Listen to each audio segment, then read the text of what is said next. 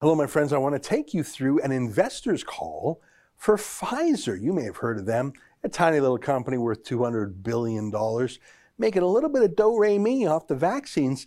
It's quite fascinating to hear them talk about all the profit, ka-ching. That's the sound of an injection. You hear ouch, they hear ka-ching, and they talk about, get this, you just might need a third booster, and who knows, maybe a fourth. I'll read to you from their investor call. I don't think you'll find it surprising, but it is shocking. Before I do, let me invite you to become a subscriber to Rebel News Plus. It's a video version of this podcast. I think it adds a lot of value to see things, whether it's a video clip or to show you a document I'm quoting from. It's only $8 a month, which I don't think is a big price compared to all the other streaming services out there. And I really think our stuff is unique, don't you? I mean, you just don't get a conservative Canadian commentary, well, really anywhere on TV. And even if you're fine with the podcast, let me invite you to become a subscriber to Rebel News Plus for $8 a month, because we need the dough.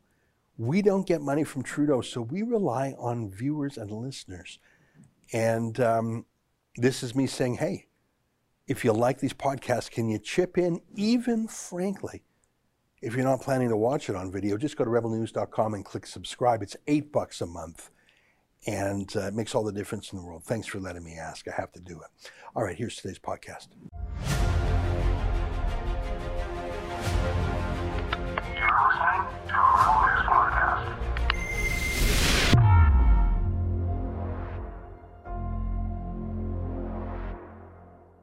Tonight, I know it's the worst of times for you, but look at the bright side. It's the best of times for a drug company called Pfizer. It's March 16th, and this is the Ezra Levant Show. Why should others go to jail when you're the biggest carbon consumer I know? There's 8,500 customers here, and you won't give them an answer. The only thing I have to say to the government about why I publish it is because it's my bloody right to do so.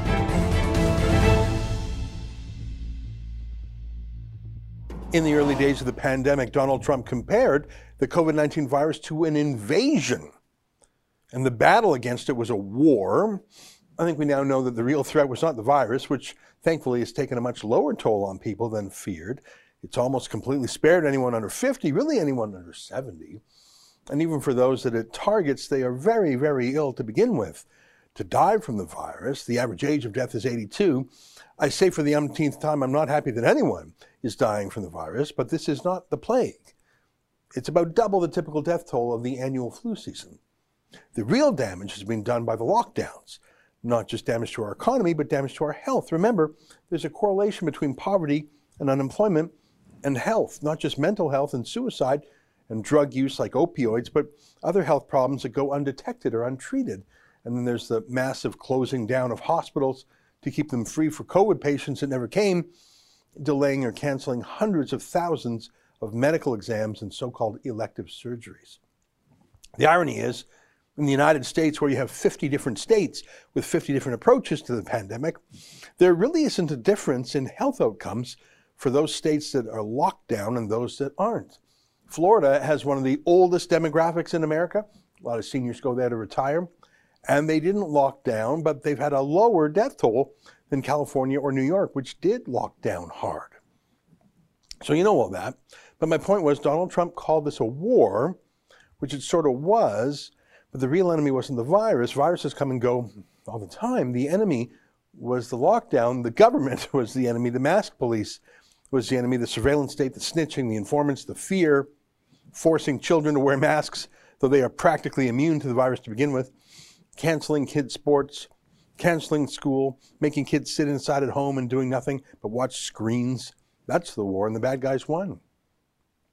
But if we're going to stick with the war analogy, then I want to talk about wartime profiteers. You know what those are, right? People who see there's a crisis afoot and they think they can make a buck or two. It's happened since the dawn of time. It's human nature, greed. It's one of the deadly sins. Let me quote to you from a magazine reporting on the U.S. Civil War. For sugar, the government got sand. For coffee, rye. For leather, something no better than brown paper. For sound horses and mules, spavined beasts and dying donkeys. And for serviceable muskets and pistols, the experimental failures of sanguine inventors or the refuse of shops and foreign armories. So wrote Harper's Monthly journalist Robert Holmes in July 1864, over 150 years ago. Does that kind of profiteering sound familiar? The only difference is that in the Civil War, the government was spending $2 million a day. In our lockdown war, the government's spending closer to $2 billion a day. And so you get Liberal MPs in on it, getting massive contracts, for example, to make ventilators or masks, things they've never made before, companies they just incorporated to get in on it, simply to skim the cream off the milk. I mean, look, Trudeau was corrupt at the best of times. Imagine how much money is sloshing around now in the worst of times. Profiteering, but think about the biggest profiteers of all. Guys like Bill Gates, I don't quite get his angle. Is he a philanthropist or an investor? Or both? Is he a servant of the people or someone who wants to be our master? Can we trust a guy who just kept hanging out with Jeffrey Epstein, the child rapist and trafficker, again and again? Even the New York Times thought it was creepy. You tell me, how do you feel about Bill Gates wanting to amp it up with vaccines, injecting children, pregnant women, the elderly, even people who are malnourished? How do you feel about him, one of the richest men in the world, demanding that governments indemnify vaccine companies, even if those vaccines, or especially if those vaccines, harm, say, 700,000 people? The efficacy of vaccines in older people is always a huge challenge. You know, it turns out the flu vaccine isn't that effective in elderly people. Most of the benefit comes from younger people not spreading it because they're vaccinated, and that benefits on a community basis the elderly. Here, we clearly need a vaccine that works in the upper age range because they're most at risk of that. And doing that so that you amp it up so it works in older people and yet you don't have side effects. You know, if we have, 1 in 10,000 side effects, that's, way more, 700,000, people who will suffer from that. So really understanding the safety at gigantic scale across all age ranges, pregnant, male, female, undernourished, existing comorbidities, it's very, very hard. And that actual decision of, okay, let's go and give this vaccine to the entire world, governments will have to be involved because there will be some risk and indemnification needed before that can be decided on. Yeah, I'm not sure if I trust Bill Gates, Jeffrey Epstein's old buddy. He just seems to want to control everything, everyone, all the time. He just came out with a book demanding that we radically change our lives to fight global warming, but he's buying a private jet company. His plans seem insane sometimes, even if he does wear comfy-looking sweaters and come across as a friendly nerd. I don't know if you saw this story. Here he is talking about his plan to spray millions of tons of dust in the air to block out the sun. That sounds like a plot from a 1960s James Bond movie, Dr. Evil. I'm thinking he's about as trustworthy as his buddy Jeffrey Epstein, aren't you? I just don't get that guy. He's not a virologist. He's not a climatologist. The only experience he's had with viruses are that his Microsoft programs were constantly getting hit with them. But I don't think that makes him an expert in the flu or blocking out the sun. I swear that's a Bond villain move. But look at this. This is real news now by real people at a little company called Pfizer. You heard of them? This is a transcript of an investor's call with folks who are betting big on Pfizer. They want to know how it's going. And it's going amazing. For Pfizer, I mean, not for the little people. You're in lockdown. You can't go to work. You can't travel. You can't go outside without a mask. You can't turn on the media without being scolded or scared. But for Pfizer, this is the best of times. This is the golden age, man.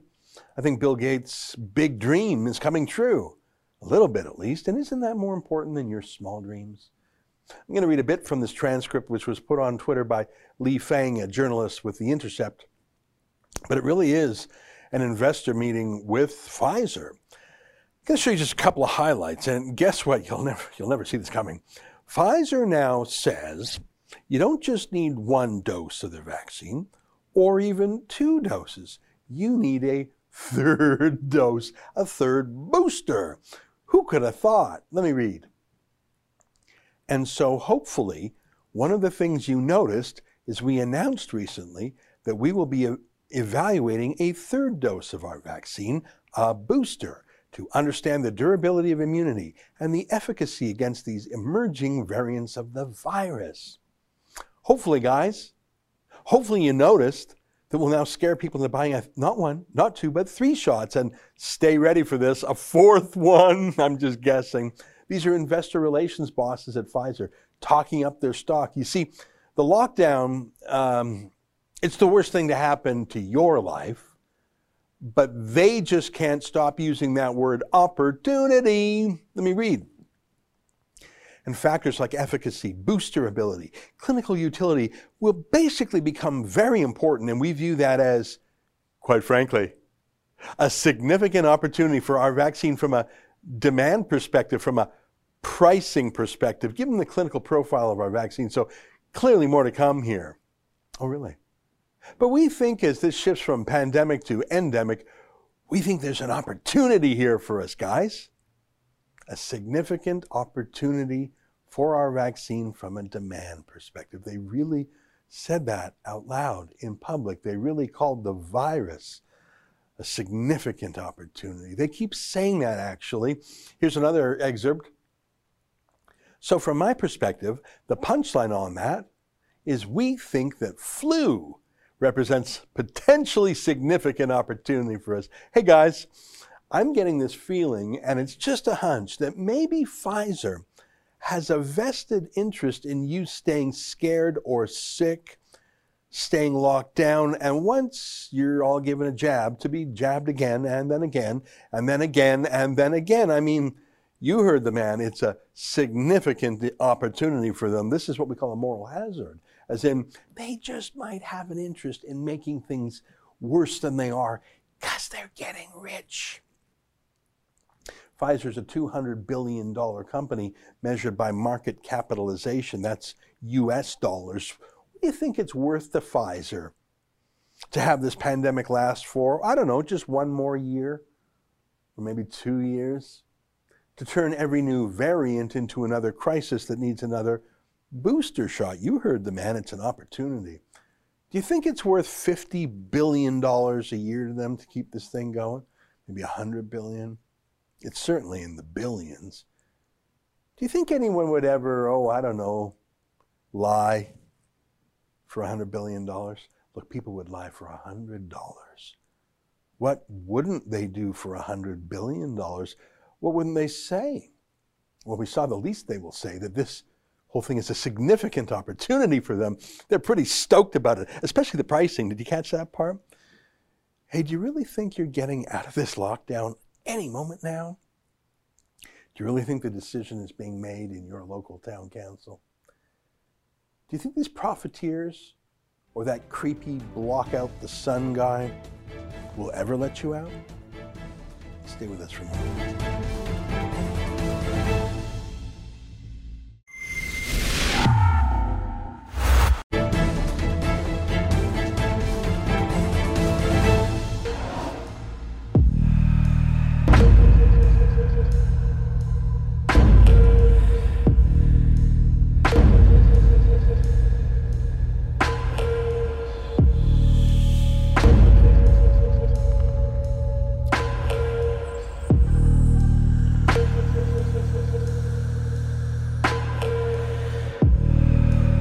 My God, that is riveting.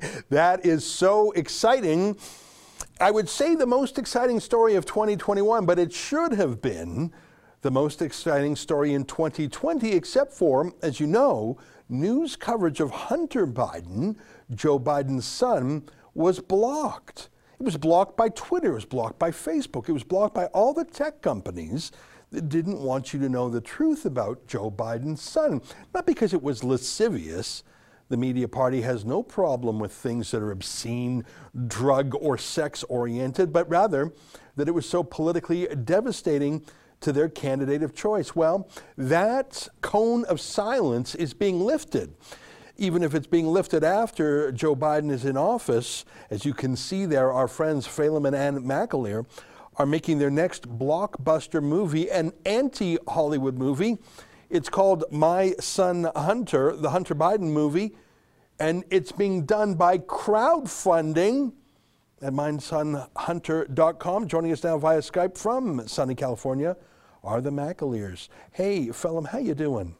I'm doing good as well. Thanks for having us on. Yeah, it's going to be a great project, a great movie, great story. That is a very exciting promo trailer. That's just, I guess, what they would call in the business a teaser trailer. Yeah. Hunter Biden checks all the boxes for interesting.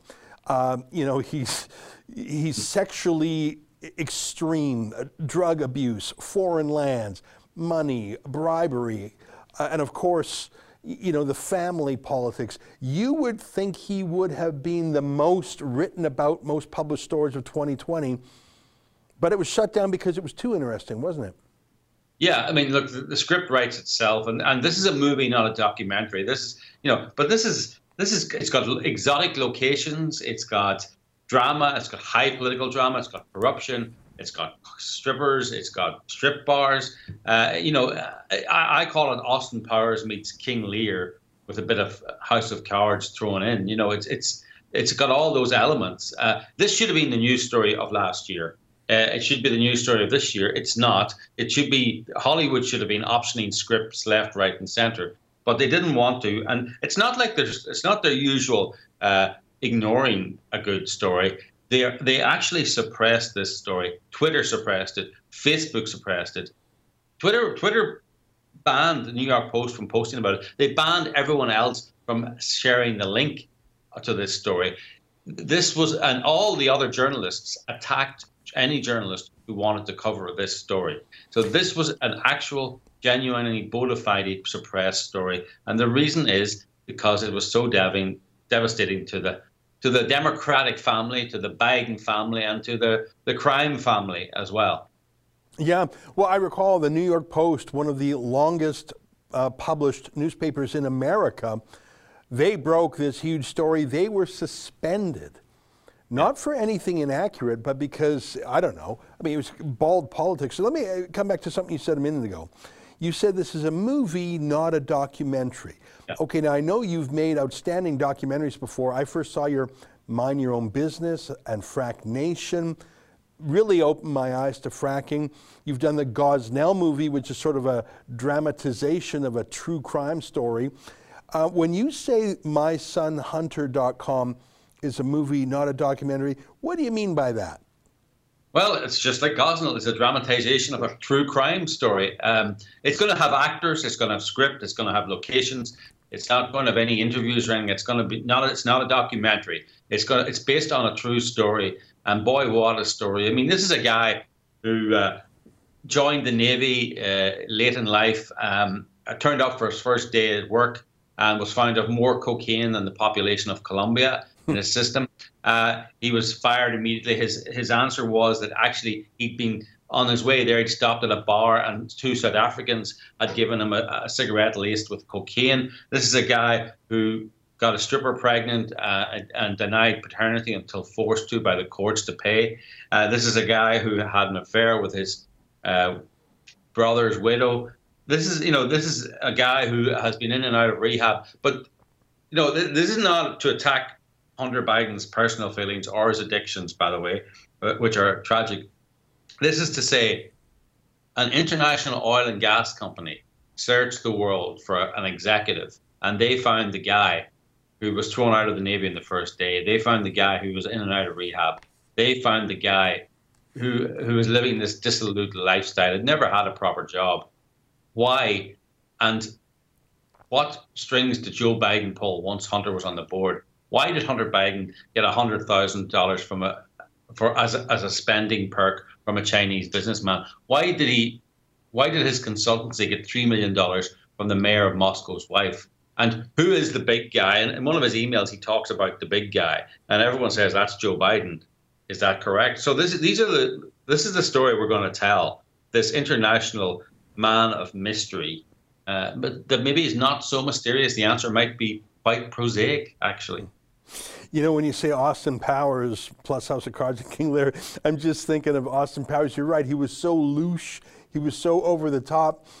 I mean, it was a comedy. I think Hunter Biden's life is part tragedy, part comedy. But the reason it continues, the reason he gets a $1.3 billion investment or whatever from China is not because he's ridiculous. It's despite the fact that he's ridiculous, because his dad is powerful. And so it's not just a tragic comedy. He's the portal. He's the ultimate honey trap. It's how other forces in the world have pressure points on the new president of the United States. That's why it's interesting. I mean, it's crazy like a car crash. It's riveting like a car crash. Yes. But the reason we should care is because that car crash is happening really in the White House. Yeah. No, I mean, you have to ask, why would anyone hire Hunter Biden to such powerful positions? And the answer is because he's a Biden, because his father was the vice president and now his father is the president. And this is what we'll be exploring. And, you know, it is funny. It's kind of an absurdist comedy, but it's a serious movie. And then you got the serious aspect at the end, where it's kind of like a reverse All the President's Men, where the media, instead of, you know, meeting Deep Throat in the garage behind the window on the 4th floor, they're out stalking journalists, encouraging big tech, encouraging billionaires to shut down legitimate news stories. Woodward and Bernstein, more like Keystone and I don't know, Stalin, the new journalists. Now, you have set records in the past for crowdfunding your cinema, because of course Hollywood, as we know, is pretty much uniformly Democrat. There are a few anomalies. I think of Clint Eastwood and Mel Gibson, and I've pretty much gone through the whole list. There are some actors, Dean Cain, Kevin Sorbo, but the fact that you can name them shows just how few there are compared to the mass. And really, the industry that was once blacklisted by Senator McCarthy is now running the blacklist. They wouldn't let this movie be made, but luckily crowdfunding makes it possible. How much are you looking to crowdfund? We'll put your crowdfunding page up now. It's mysonhunter.com. How much dough do you need to raise, and when do you need to raise it by to get this thing going? Well, for Gosnell, we raised $2.3 million in 45 days, which was pretty amazing. So this time, as time has moved on, things are a little bit more expensive. We're looking to raise $2.5 million in 60 days. You know, so we're asking, I mean, your supporters have always been great, always really supported us. Much of our support comes from Canada and comes from the Rebel News troops. And we're asking them to stand up. You know, I mean, things are very expensive. It's expensive to make a film now, unfortunately, because of all the COVID restrictions, which has given nice work to some underpaid, underworked and overpaid union hacks. But that's the way of the world we're in now. So we're going to film it in Serbia, which will double as the Ukraine, and also it's got a Chinatown, so it'll double as China, and there's lots of pretty women and all that. Just a perfect movie for a perfect place for a Hunter Biden movie. So it's going to be, you know, our dollars will go a long way, but we do need people to help and to turn up and really support the movie. I mean, we just went live 12 hours ago, and we've already raised $250,000, just under $250,000. So, I mean, this can happen, but people need to dig deep and help us out, because the cover-up has to stop, and we have to do it at the grassroots level. You've got these woke corporate entities now who are trying to tell you that your opinion and that your stories are not worth telling.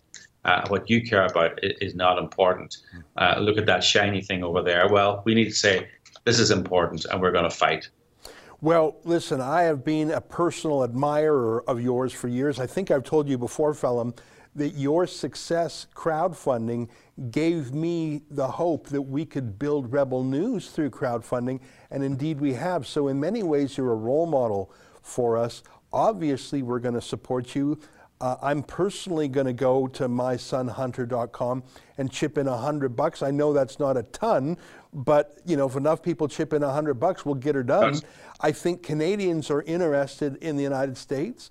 The whole world is interested in the United States, and I think we're interested in supporting conservative movie makers. Let me ask you, you've had some great success before, and that's what I like about you. You've got a proven track record. This isn't a lark. You do this professionally. You're very productive. You're very creative. It's great filmmaking.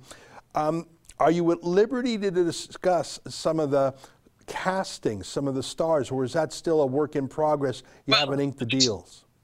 Your audience will like this. So we have been talking, and I can say this because he is actually, we kept it confidential, but he is actually mentioned to the Daily Telegraph. We have been talking to the actor Lawrence Fox. Who, I know Lawrence Fox. He's great.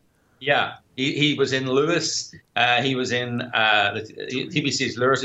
He played Lord Palmerston in Victoria, the Netflix series. He's been in, he's been on the telly a lot. He sort of looks like Hunter Biden. He looks a little bit like Hunter Biden. Yes, that's right. Well, I mean, he's perfect for this. Now, it's complicated by the fact that he's now running for the mayor of London. So he intends to get elected mayor, and I think he'd be a great mayor of London. But part of me wants him not to be elected mayor so that he can have the time to play Hunter Biden in our movie. I know he's very, very keen, and I won't go into the names, but we just showed his reel to a big Hollywood actor who were looking to get to play Joe Biden, and the Hollywood actor just said, he is the man, he is real. And so we've got some big names interested. We just have to seal the deal. But, I mean, you approach their agents and they say, have you the money in the bank? And that's a fair enough question because, they probably get a lot of time wasters. So we need the money in the bank. We're working on the script. It's weirdly funny. I'm just looking actually here at the website. We need 2.25 million. So we've raised 275,000 now in the first day. So there's a momentum and we need to keep it going. And I need to phone Lawrence Fox and say, Lawrence, I mean, he's a great actor. He's a great actor. No, I'm familiar with him. I've had the pleasure of chatting with him once as well. He really thinks about these issues, and he's a great actor. He is a showbiz guy. Well, listen, Phelim, when we're gonna put this interview on YouTube. We're going to share it with our people. We're going to encourage people to go to mysonhunter.com. I'm personally going to chip in $100. I know not lifting a heavy load, but many hands make light work. As you hit your milestones, maybe you can come back on, like maybe when you get to your first million or something, you can come back on. If you have any news about the cast, that'll probably be pretty exciting for our people to hear. We're going to help you get across the finish line. I know Americans will really dig deep. They're very charitable that way, but this isn't even charity. This is real entertainment. That promo trailer that we played at the top of this interview, that is a very sexy trailer. That's very exciting. Well, thank you. We cobbled that together ourselves. I mean, but we felt, by the way, it's sexy. It's brilliant because the story is brilliant. Right? There's so much going on in this story. But thank you very much, Ezra, for your very generous contribution. You've always come up to the plate and supported us, and we really are grateful, and so have your supporters. So if anybody's in Serbia during the summer, we will be there filming. Call over and see us. This is going to be a great movie. I am very excited. Congratulations to you and your team. You're a small team, but you pack a wallop. Great filmmaking. mysonhunter.com. Good luck, my friend. I can hardly wait till it's ready. Thanks, Ezra. All the best. All right, you too. Well, there you have it, Phelim McAleer, outstanding filmmaker. It's great viewing. And by the way, if I'm sounding like it's an eat your spinach, you have to watch this. That's not how I want to come across. This is a rocking story. Like it's an absurd story. The life of Hunter Biden, and just for sheer entertainment value, let's see it. And then it becomes tragedy when you realize all the things he touches. So I'm going to chip in. I hope you do too. Stay with us. More ahead on Rebel News.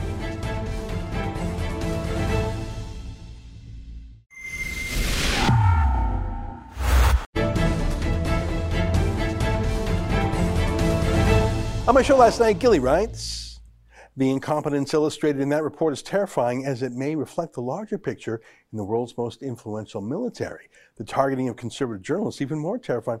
Yeah, you know, I don't know why they were picking on Rebel News. We're not American. We have American viewers, but we're mainly Canadian. I mean, you watch us every day. You know what we talk about. We've never been in serious trouble of any sort. We're just journalists. Why would the Navy come after us? And it's, you know, we're just us. Imagine you're trying to take on the Chinese military. If you get us so wrong, how could that military intelligence be of any use when you're actually going up against a tough enemy like China? Rob writes, fighting for freedom is no picnic. They are bringing out the big guns now, the U.S. military intelligence. Yes, I know they are. And yes, I'm quite concerned. Don't let my chuckling fool you. But I just have to say, because I can't not notice it, there's a lot of scamming going on here. I mean, that little military contractor down there in Little Rock, Arkansas, the things they are saying for cash, I'm embarrassed for them that they're getting away with it. I mean, how much are they paid to write such false things? You don't even know where our office is? That's pretty easy to find out. It's at the bottom of every single one of our web pages. Darren writes, if this is the case, it is a huge deal, and everyone should know about the details and not kept behind pay for access. Darren, I hear you. And tomorrow we're putting it on YouTube. I just wanted to give it to you, our paid subscribers first. You guys pay $8 a month. That might not sound like a lot to you, but you add it all up, everybody, and that helps pay the bills here. So, you know, that's that tension. We've talked about this before. About once a month, I like to put a whole show out on YouTube. I don't want to do it more often than that because I want the paywall to be valuable. But like you, I want to tell the whole world this. So let me say on this instance, in fact, what I'm going to do is I'm going to re-record it because we were sort of rushed to get the whole thing together. We're going to tweak some of the visuals, and so we're going to release a slightly improved version, if I may say so. And I expect that to come out tomorrow. But thank you for your support. And I agree with you. This is a story that the whole world has to see. Well, folks, thanks for your friendly notes. That's our show for today. Until tomorrow, on behalf of all of us here at Rebel World Headquarters, to you at home, good night. And keep fighting for freedom.